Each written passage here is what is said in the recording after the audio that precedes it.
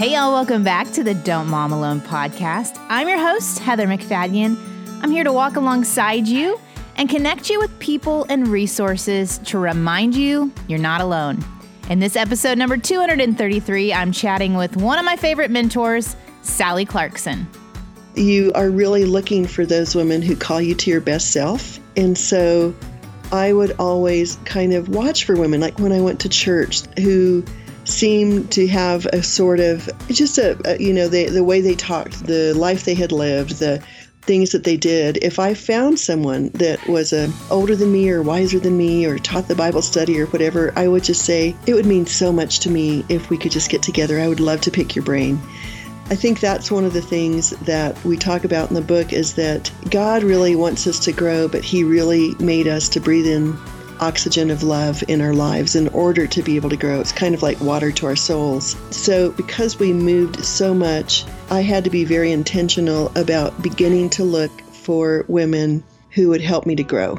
I think a lot of us know that we, quote unquote, should be cultivating friendships, but we're either at a loss as to how to do that, or we're exhausted from pouring out to the immediate people in our homes, at our workplaces. And so making time to intentionally invest in those relationships just feels like a luxury. Well, Sally's here today to encourage us in forming our own little girls' clubs, whatever that looks like, whether you're an introvert or an extrovert. She's moved a lot. She's got advice for you as she's even moved into Oxford recently. We even talk about cultivating relationships with our kids and between our kids. I don't know about you, if y'all have one child that might be a little more challenging than the rest. How to encourage your family to embrace each other as a whole. It's great stuff. Before we get to it, though, I have something to tell you about. Y'all are big fans of Paul David Tripp, and the great news is he's coming on the podcast next week. The other great thing I get to share with you is he's hosting a marriage conference on the weekend of February 8th and 9th. And I know not all of us can hop on an airplane and head to a conference, but because of the magic of the interwebs, you can watch the conference live through buying a streaming license. And if that weekend's you're busy, you can have access to the replay until the end of 2019. So it's great curriculum for your small group or your church, or even as an individual, you as a couple. His Habits of a Healthy Marriage. He's going to be talking through 4 sessions, how to develop good habits, pull weeds and plant seeds, deal with your differences, and protect your marriage with prayer. He and I are going to talk about it a little bit in next week's episode, but I wanted you to know about it in case you wanted to watch it live. If you want to check it out, go to don'tmomalone.com/marriage, and that will connect you with the website with more information. Because you're a Don't Mom Alone listener, you can get $5 off using the code 5OFF. Lately, I've been super burdened to help marriages and families with young children, particularly remembering back to my own marriage when we were strained I think we had 2 kids at the time, and we had a come to Jesus moment, and we decided to build in some healthy habits, and the fruit that's brought. We'll be celebrating 20 years of marriage beginning of March, and I desire this for other marriages. Personally, in our extended family and some of our friends, we've seen this ripping apart that happens when God says the 2 shall become one flesh, and we're seeing this ripping apart of that one flesh and the pain that it brings.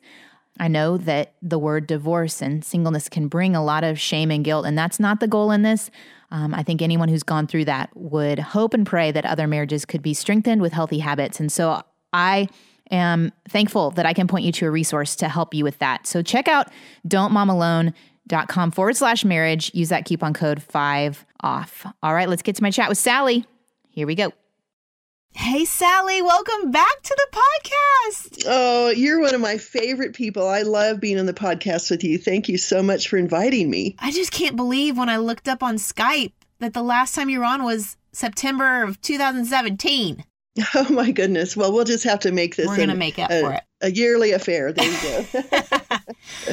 Oh, well, today I'm so thrilled. We're going to chat about something I was telling you before we got on. In changing the name from God-Centered Mom to Don't Mom Alone, I didn't realize I was causing moms and women to start to wonder, well, and no, I don't want a mom alone, but how do I create those relationships? And I need to help her. And you're one of the first people in my life to say that motherhood could be a ministry, that being in my home, loving my children, that is being a missionary, being a minister of God's grace. I had never heard that before. And two, you were the first person to show me what it was to invite people in, have tea parties, love people well. I remember meeting you for the first time and you were like, come to my house. And I thought, okay, well, I would love to. I didn't, I never even considered that someone could just invite someone they just met to their house. And so you've modeled that well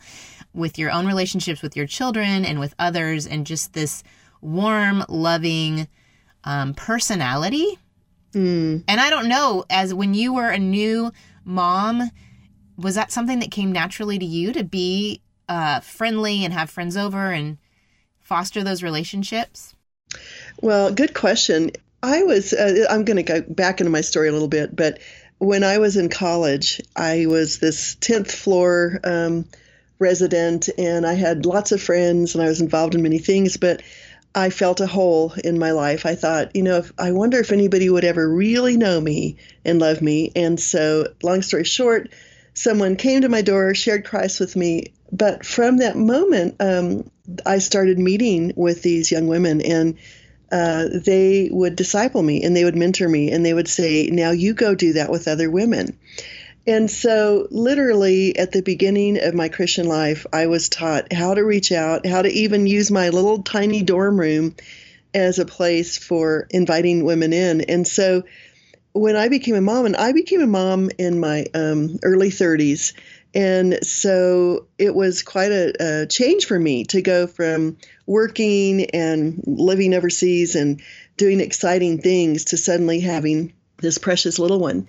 So I just started groups. We've moved 19 times, 7 times internationally. Just moved again to overseas. It's kind of, I'm spending my year, we call it my Army year. I'm away helping Sarah while she finishes her master's, taking care of Lily a couple of times a week. And Clay is at home. So we're kind of doing the opposite thing, but we're making it work as a family. But I've just had to always, since I've moved so much, I had to be the one that started things in my home. Would come on over. Let's have a cup of tea. Let's meet for coffee. Let's do whatever. And so it was something that I started out with, and I didn't know any different when I thought that's what it meant to be a Christian, was to reach out to women. And did you ever feel, because you knew it and you'd experienced it, even in those college years, was there a fear of rejection that you felt, or stories of times when you did invite and people were like, I don't want to do that. No, thanks. Yeah. And of course it was. And I think that all of us, I think finding really true, good, deep, godly, kindred spirit friendships is pretty hard. So I understand people's difficulties, because moving so much, and I have 4 very interesting children, I think they're all out of the box, meant that I had to really work hard to find those kindred spirits. And I do think that we all go through times where we're self-condemning, or we look at our house and we think, oh, nobody would want to come over here. There's so many little fingers pointing at our hearts that maybe discourage us. But I think that the more I realized that other women felt like I did, they felt insecure. They felt like they were failing sometimes. They felt like they were isolated. It helped me to kind of, when I would see somebody, I would try to look beyond their borders and look into their heart and say, I wonder what they're feeling. I wonder what they're carrying. I wonder what they need. And so I could kind of focus on reaching out to their needs and building a bridge that way. And so there's so many things I could say about this, but that's kind of, I realized that if I was ever going to have friends, probably I was going to have to reach out, because it's rare that somebody comes to me and says, I want to be your friend and I'm going to have you over and take care of you. It is rare. It is really rare. And I think, dealing with our own soul messages and what we're telling ourselves, and they would never want to come over and not even trying, is one half of it. One half of the battle is just us getting in the way. And then there are times, I know a mom She signed up to be a podcast club leader. She invited people over. I know this because her husband put it on Twitter that she had all these wonderful snacks and no one showed up. Oh, yes, I've had that before many times. And so so then there's the us getting in the way, and then there is the true nobody shows up.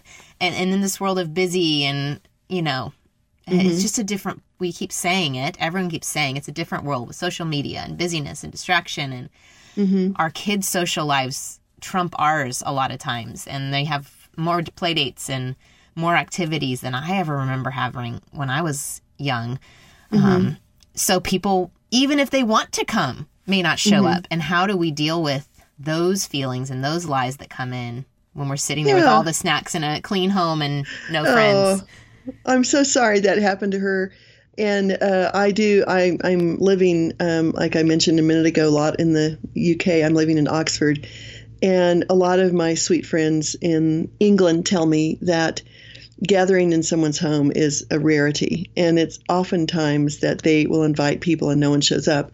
And I think we've got to fight for it, actually. I think we've got to. I was talking with somebody earlier this morning about the whole idea of the word hospitable. And it's the same word as hospice when you care for someone's needs when they're dying, or hospital when you take care of someone's needs when they're ill. And hospitality comes from the whole root word of taking care or considering the needs of someone else. And even if it's just one person, I think it's so important to understand that we've got to fight for it, because I feel like the home is disappearing, relationships are disappearing, one-on-one is disappearing. And I feel like if God really wanted us to show his love to the world, we've got to keep going and trying to find a way to love women and to care for them, just to keep our own souls alive. And like those words, hospice, hospital, it's not, when you're doing hospice care, it is not for your own, you're not going to get much back from that person. They are passing away. And so to have that perspective, I'm pouring out, not because of, you will get something in return. There's a lot of good feelings in caring for someone and getting nothing in return. But at the same time, it's that expectation. And I think, too, that it's probably hard for us sometimes because the world is so transient and we don't live in common communities anymore. In other words, we don't have our cousins, our grandmas, the friends that we've all grown up with around us. And I think sometimes women get used to being isolated when they were never made to be isolated.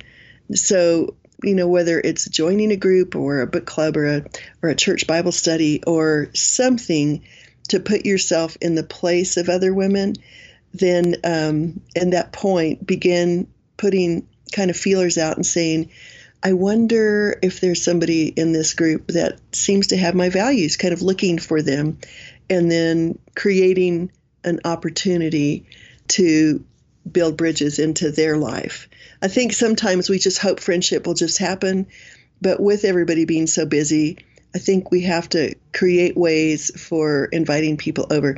I've had Bible studies where I would go to, be a part of a group with my kids, some kind of school group or church group or whatever, and I would put an email out and I would say, does anyone want to come over and study together once a month or, do something fun once a month? And sometimes I would have, maybe one or two people show up, or no people. And other times I would have 50 women. It's different in different places. And then out of those women, I would begin praying, God, is there anybody as crazy as me, or who kind of seems like a kindred spirit, or who helps me at the end of the time or whatever? And it's kind of like starting out big and focusing in on finding that person who shares something in common. But every group I've ever had, I've had to start. There's wisdom there, Yeah. How do you do it, Heather? How do you? I was thinking about that with this whole 10-year challenge where people are having you go back and find it. Have you seen this? How well you've aged. Yeah. So I'm looking back at pictures and something struck me, and scrolling back, it was pictures of me with some friends at around a dinner table. I think we were celebrating someone's birthday. And it was friends that I just had dinner with Saturday night. Oh, really? And so I'm thinking, oh, we've been doing this for a decade. More than a decade, because I met them before my oldest was even born. So I thought, wow, what a gift, just to be thankful for friendships that God brought to me after I had moved 6 times in our first 6 years of marriage, and then to be here in Dallas and know absolutely no one, and for God to foster that, and then for those friendships to last, I gained some gratitude in that. And those friendships started from a Sunday school class at church, and we all were in a similar season of having new kids and doing that process together. And some of us, working outside the home and then staying home and going off to different schools. And even though our stories have shifted over the years, we're still remained friends. And so when women reach out to me, they're like, I moved to a new place. I don't know anyone. I always encourage them to pray specifically for that, which sometimes we think is a last resort, or why would I pray for that? But women who I've encouraged to do that, and they are faithful to pray, have said God's answered that prayer. And so I would, if you're truly in a desperate place and you've done everything that you really feel like you could do, and you've maybe joined a MOPS group, or you've tried inviting people over and nothing's really sticking, I would pray. I would pray. And I know women who live in places, they say there are no believers here. There are truly no believers here. And a lot of them are in New Orleans. But what's funny is they're all separately emailing me that there are no believers here. I know. And I want to connect them. I don't know where they all are. But yeah, to trust that God can do that. If we're one spirit, he can draw people together. Well, I was, my daughter Sarah read this part of a little post on her Instagram this morning, and because she has a new little one, and she said in her post, she said, when you have children, go on coffee dates with your baby or children. Take those tiny people on your favorite walks. Keep the music you love singing around the house. Read the tiny people, the poetry, and the best picture books, even if they try to just eat the book as a baby. But talk to them, listen to the birth of their thoughts. Now, the reason I'm saying this is she has a picture of herself sitting in a coffee shop looking out on this beautiful building in Oxford. And I realized that this year I moved to Oxford. I didn't know anyone except, of course, my girls. But I started looking at my world and thinking, okay, I'm not going to do well here unless I do all the things I've done before. So I found this local little organic shop. I mean, this man and his wife, they grow their own vegetables and they have all their own milk. And so I decided, okay, I'm going to make friends with them. I'm going to find my favorite coffee shop, and I'm going to start complimenting the person there. And I started saying, oh, there's the cutest earrings in the world. Or, I'm so grateful for you because I need my caffeine every day. And I have 5 stores, and I thought I'm going to make friends somehow, some way. And so I started talking with them, finding out about their story. Somebody's pregnant with twins at my favorite coffee shop. And over this whole just 2 months time before, I was there 4 months this time, I'm going back again. But I started some real friendships with people who are willing to come over now to my house for a cup of coffee. And it started from just doing the normal things. I walk every night. I have to go grocery shopping. I love my caffeine. And sometimes I think it's deciding to go into your life with some rhythms that you've already created. Joy rhythms is what I call them, because I really need a lot of stimulation in life to stay alive. I may be the ADHD person that my son got it from, but I love adventure. Yeah. So I have to create adventure in my life, in the routines of my life. And in the midst of the adventure, I'm looking for people to love as I walk out my door. And it's been so much fun. Joy and I have giggled because we keep finding people who are adopting us.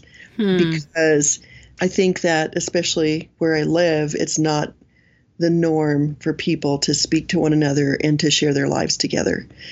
So it's kind of like a garden, I suppose, that you have to plant seeds, you have to water them, you have to give them time to grow.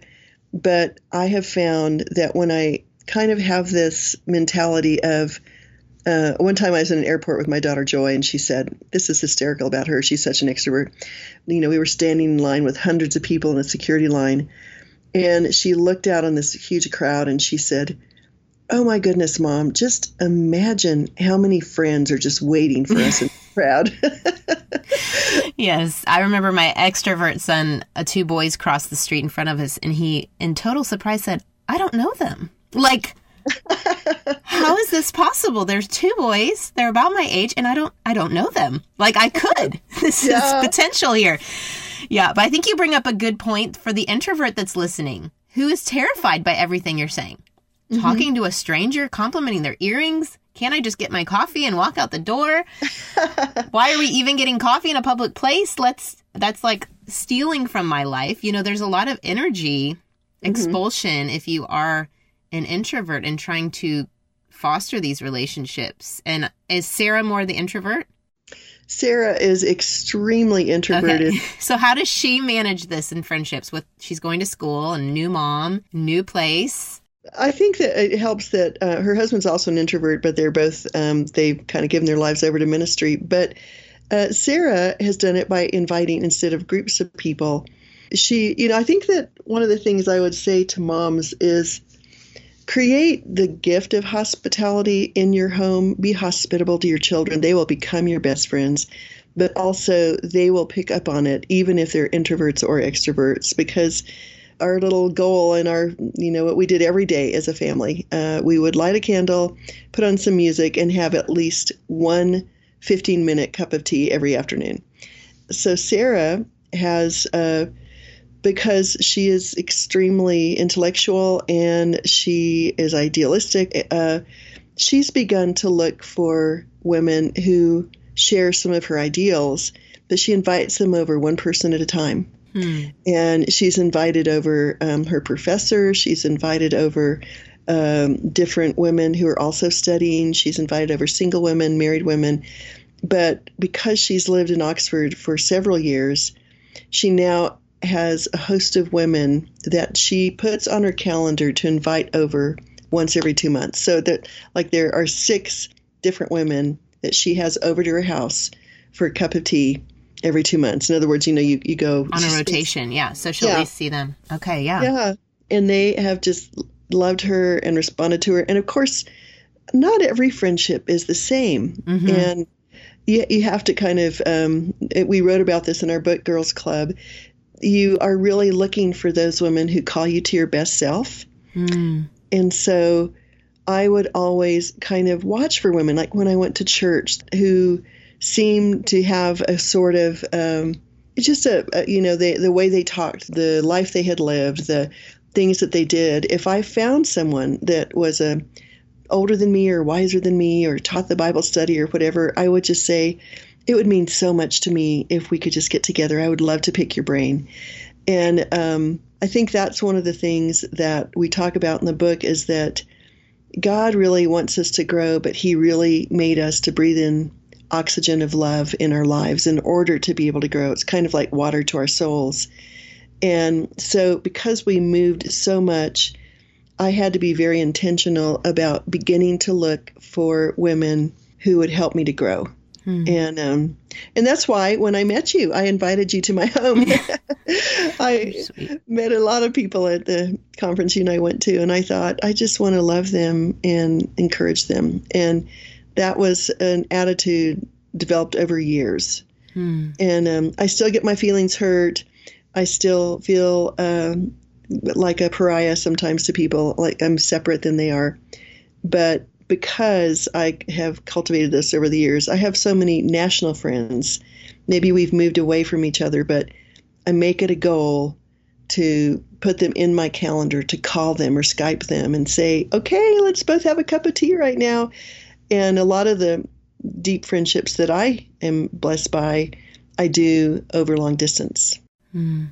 That's all so helpful. And I think even considering, like you mentioned, a mentor who doesn't have to be necessarily a lot older than us, but someone we look up to and that can help us grow in a specific area, having that confidence to be intentional and say, hey, would you meet with me? It doesn't have to be this long-term commitment, but just meet with me once, Yeah. That takes confidence and courage, but in the long run, we benefit, they benefit. What other tips do you have for kind of fostering that mentor friendship? Well, I think that sometimes if you really cultivate a friendship with somebody who's already in ministry, people who are oftentimes given to ministry or given to doing a podcast or given to reaching out, their heart is already kind of formed by their desire to reach out to people, because I think that that's a part of our maturity, that when we love God, he says love people. And so I would always look for people in ministry. And I know when I moved here, I had always heard of this woman because she had been a missionary overseas like I had been. And she lived in the area, and she loved Austria like I loved Austria. And I knew that she was very, very, very busy.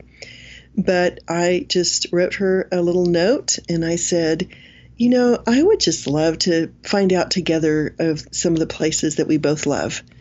And I invited her to my home, and I, had little flowers and made a cup of tea, and she came. I was so surprised. And I said, I'm just so honored that you would come over. And she ended up becoming one of my best friends. She's about 15 years older than I am and quite mature. And she said, I have things at my house every week. I have people to my home for dinner. I have people to my home for breakfast. And she said, in the last year, you are the only one who's asked me out. You're the only one who asked me over. And she said, I just feel so taken care of today. And so sometimes I think that the people that you might just assume are so busy and so taken care of, they might be the very ones who might want to come to your house. I know that we kind of live the same kind of life. People assume that we're busy, and we are all very busy, and we can't include everything. But when someone invites us over to their house for dinner, we all sing hallelujah, because we love it when someone else cooks and when somebody else considers us and takes care of us. And so sometimes it's a perception issue. You think that people wouldn't be interested in you, or that maybe they're busier than you are. But sometimes leaders or people who give a lot are the very people, and sometimes they'll say no, but I think that I realized that we had created such a heritage of moving all the time. I just wanted my children to feel like we had friends. So I would go to great lengths to try to bring people into our home so that they wouldn't feel the loneliness that you feel when you move a lot. I was actually going to bring up that whole topic of, even for the extrovert who can have a lot of friends but feel very alone, even that false connection of social media, that we can have a lot of maybe interactions online but feel very isolated. And so you answered that before I even asked it. So thank you for addressing that. Not assuming because that person's really quote unquote popular or has a platform, quote unquote, or a huge ministry, that they are getting all of their needs met in friendships. So I think that is a really good encouragement. You also brought up something I want to talk about with cultivating friendships in our kids. I think for me personally, I've struggled with knowing how to manage this. When, years ago it was, I just have babies and toddlers, and I don't have the energy to coordinate all the play dates and have more kids over. If someone invites mine, I'll say yes, but I'm not putting a lot of energy into inviting kids over. And we didn't live close to a lot of the boys' school friends.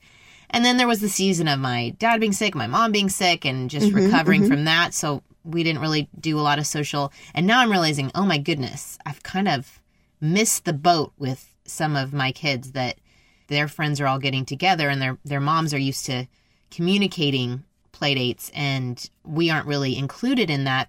And partly it's I haven't reached out. I haven't invited.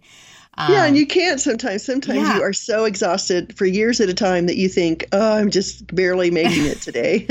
Did you find that I kind of wonder, is that a need that the society's telling me I need to fill? Because I've also noticed that my 7th grader, who really didn't have a lot of play dates in the elementary years, is now finding a nice social group of friends, boys that I really am thankful he has friendships with. And that's just happened, and it feels appropriate for him to have friendships outside the home at this age.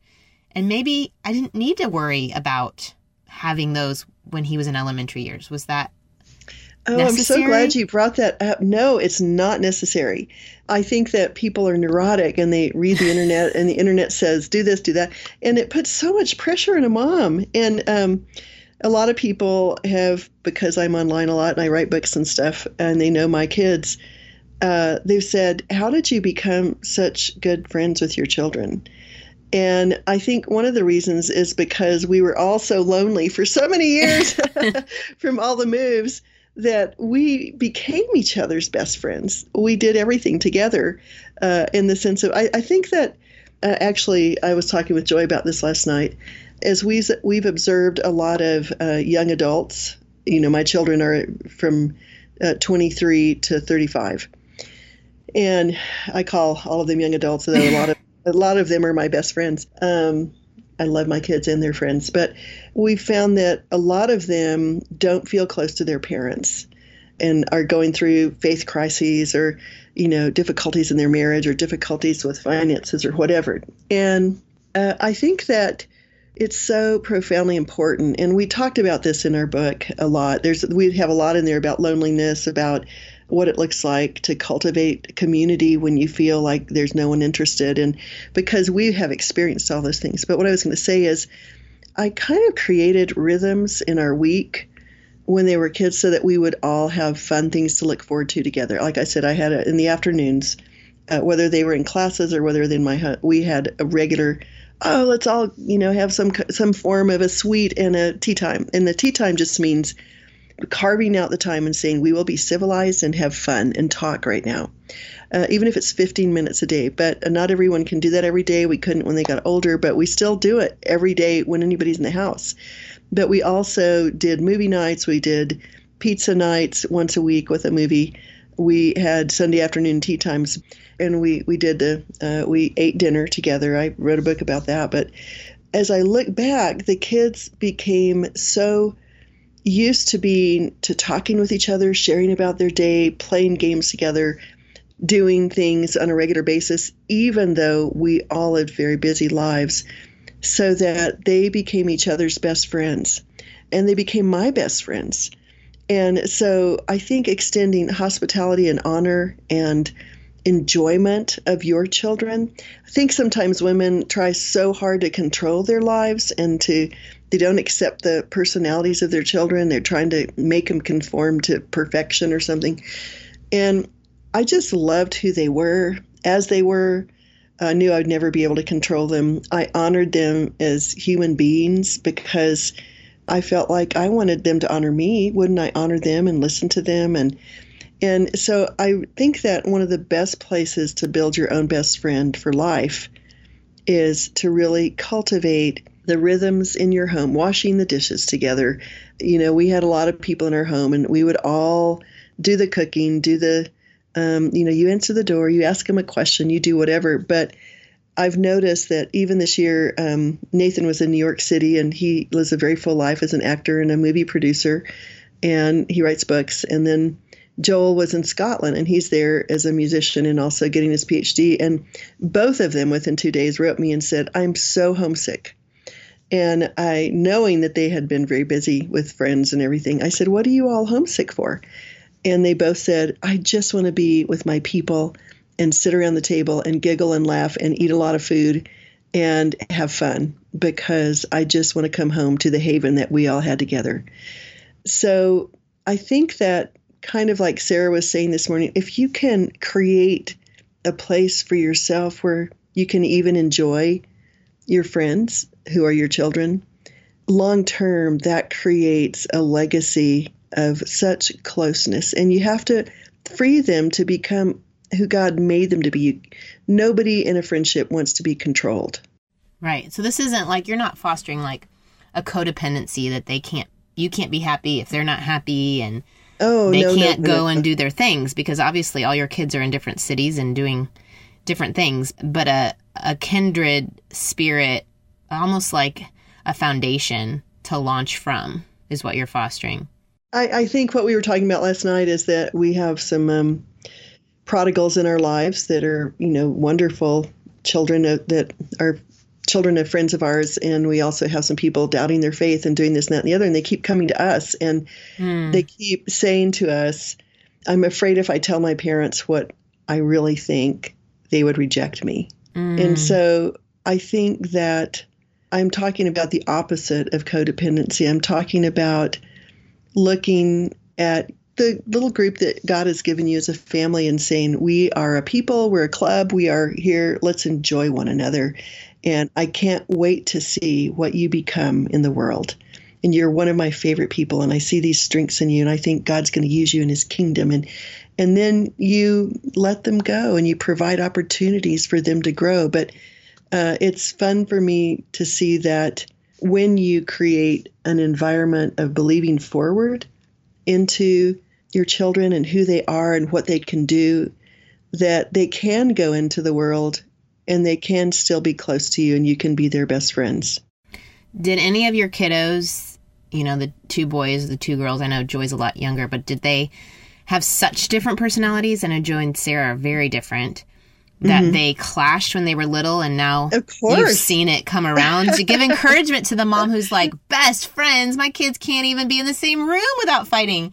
Or I say to my boys, you're going to be forever friends. Like, you don't have to, maybe you have other friends that you enjoy more, but this is your person forever. Like, blood. That's exactly it. And no, I mean, I have my Nathan out of the box child who, and now I realize, he was a debater. He was a thinker. That's why he argued every moment of his life. Every night at the dinner table, he was arguing.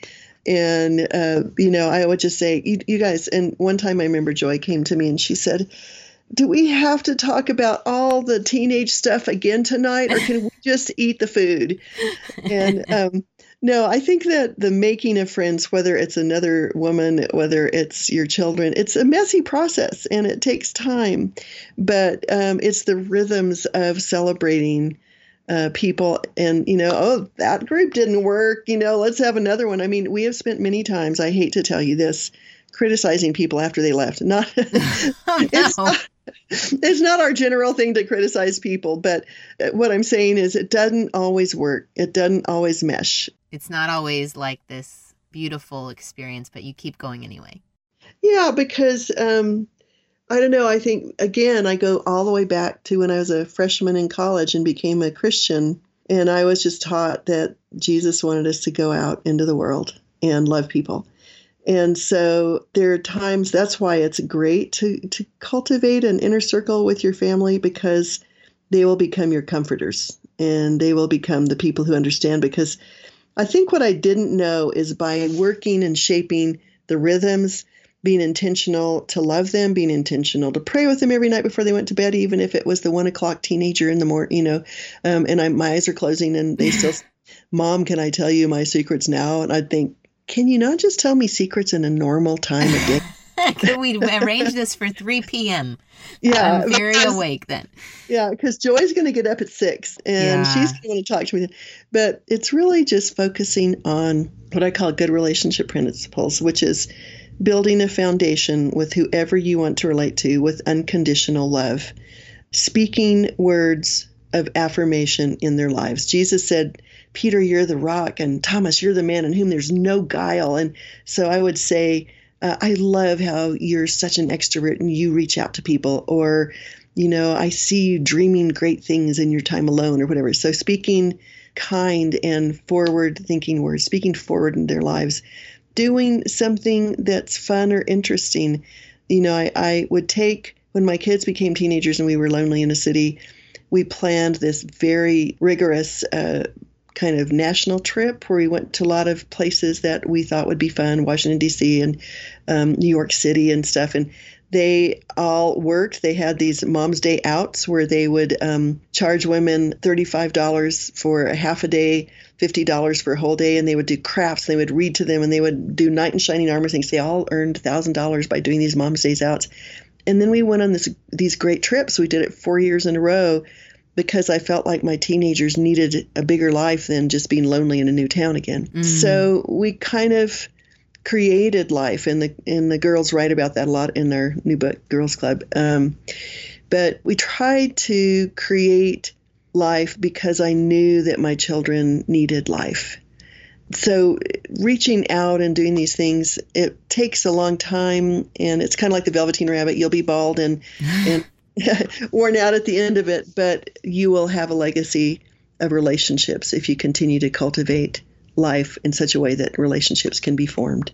When I think back to what you were saying about, the perfectionist mentality, and I have these seasons very often where there's just this control that rises up in me, and why can't you be like this? And the lack of grace and the conditions that I place, it actually causes them to not give me grace, and it causes them to criticize me. And I've seen it even in other relationships with adult friends of mine who don't give their parents grace because I don't think those parents showed them that grace. And so there isn't that mutual understanding of we make mistakes. It's okay. Right. We can get over them. It's more of a critical relationship instead of an embracing soft place to land. So I think even in the younger years, establishing that, not trying to keep up with the Joneses and being perfect and Instagram ready every second, but to love who they are as wacky. And we have several that keep me on my toes a lot. On your toes. Well, I love the verse that says, where there are no oxen, the stall is clean. Because I had 6 oxen in my home every night, so my stall wasn't clean. But no, going back to I didn't think Joel and Nathan would ever get along, ever, because they were so opposite. And Joy and Sarah were 11 years apart, so they didn't have quite the competition that my boys did. But, I'll be sitting around the house and they'll be texting each other or giggling at each other from cities far away. And we always had this rule that you had to settle your disagreements before you go to bed, period. And we have this, I learned this from a friend, a peacemaking couch. You have your kids sit on the couch and say you can't leave the couch until you have asked for forgiveness, confessed your sin, and prayed with one another. In other words, we really want you every night to go to bed knowing that no matter what, you got to love each other. Even if you don't always like each other, we are going to be committed to loving each other. So it kind of created a legacy of, even when other people can criticize our family, which we have a lot you could criticize, all the kids are loyal to each other. I can't believe they said that about you. You're the best person in the world. But it took a lifetime. But but I see that all of those, no, not this. Yeah. No, not this. Those decisions to cultivate, to work at. And of course, in the midst of it, you still have really fun times, as well as really, oh my gosh, I need to get away from these kids' times. But it's building for you a depth of friendship that is so deeply gratifying. And I haven't really shared this testimony on the podcast, but I think it fits here with all that happened in our home and just the tragedy and the grief and me not being myself and my mom living with us and just having a different way of managing the kids, that we just kind of had a tone of criticism in our home and arguing and lack of grace. And I reached out to some parenting coaches, Jim and Lynn Jackson, that listeners know. And she just said, this is a barge. You're going to have to turn this barge, and it's going to turn slowly, but focusing on what's going well, shifting that negative to a more positive conversation, connecting. And we actually just took a big vacation with the 6 of us, and Bruce and I are noticing the barge has turned. The barge is going more towards the positive. There's still moments, of course, of conflict and hurt feelings, but I'm hearing more laughter. I'm hearing more connection. I'm seeing more connection. I'm seeing 2 brothers that would be at each other's throat, assuming the worst, actually having a civilized conversation about football. So there's hope that I have. And so just if you're in a place, if you're listening and your kids, you don't love where they are and how you're interacting with them or how they're interacting with each other, to know that it's not always going to have to be that way, that with some intention and with some time and some shared experiences that are positive, that barge can turn, and those friendships can form. And so. Well, and I would even just add to that, many people know that my son Nathan, because he wrote a book with me called Different, the story of an out-of-the-box boy and the mom who loved him. He was ADHD, ODD, oh my all goodness. The letters, yes. Yeah, I mean, he said, Mom, I think I have every letter that there is. Mm-hmm. And I used to wonder, is my family going to be okay? Are my kids going to be normal? Because we always have conflict in our house every single day. Yet I used to say to my kids, if it's God's will for me to have Nathan, it's God's will for you for me to have Nathan. And so we were kind of a one for all and all for one. And so we shaped their lives on, we're going to work at this. This is our family together, and we're going to choose to try to build a foundation of loving one another. So all of you who are in the thick of it and think no one is listening to you, I felt like that so often.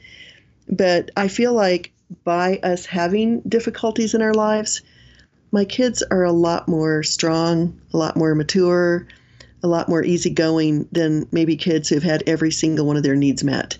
Because it was impossible for me to meet all of their needs when we had so many issues bubbling up all the time. And they learned to grow up, and they learned to grow strong.